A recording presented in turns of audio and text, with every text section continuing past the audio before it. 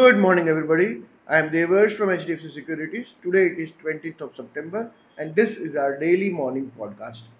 US stocks closed lower on Tuesday with risk of sentiment weighing, but off the session's worst level as oil prices and bond yield rose ahead of the Federal Reserve's interest rate decision on Wednesday. China left benchmark lending rates unchanged on Wednesday as expected, keeping the yuan steady at 7.29 per dollar. Clues about how central banks view this development will be provided this week. The Fed will deliver its policy decision on Wednesday, followed by the Bank of England on Thursday and the Bank of Japan on Friday.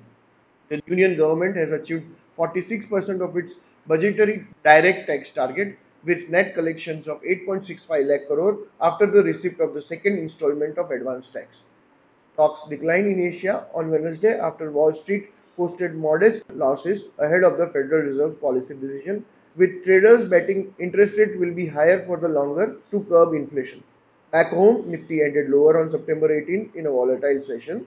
At the close, Nifty was down 69 points at 20,122. The Nifty may have formed a short-term top at 20,222 that may result in a small decline towards 19,940. A move below 19,865 could lead to acceleration in decline for the Nifty. Our markets could open lower in line with mostly negative Asian markets today and lower US markets.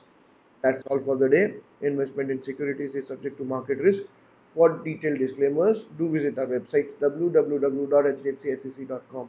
Thank you for listening and have a profitable day ahead.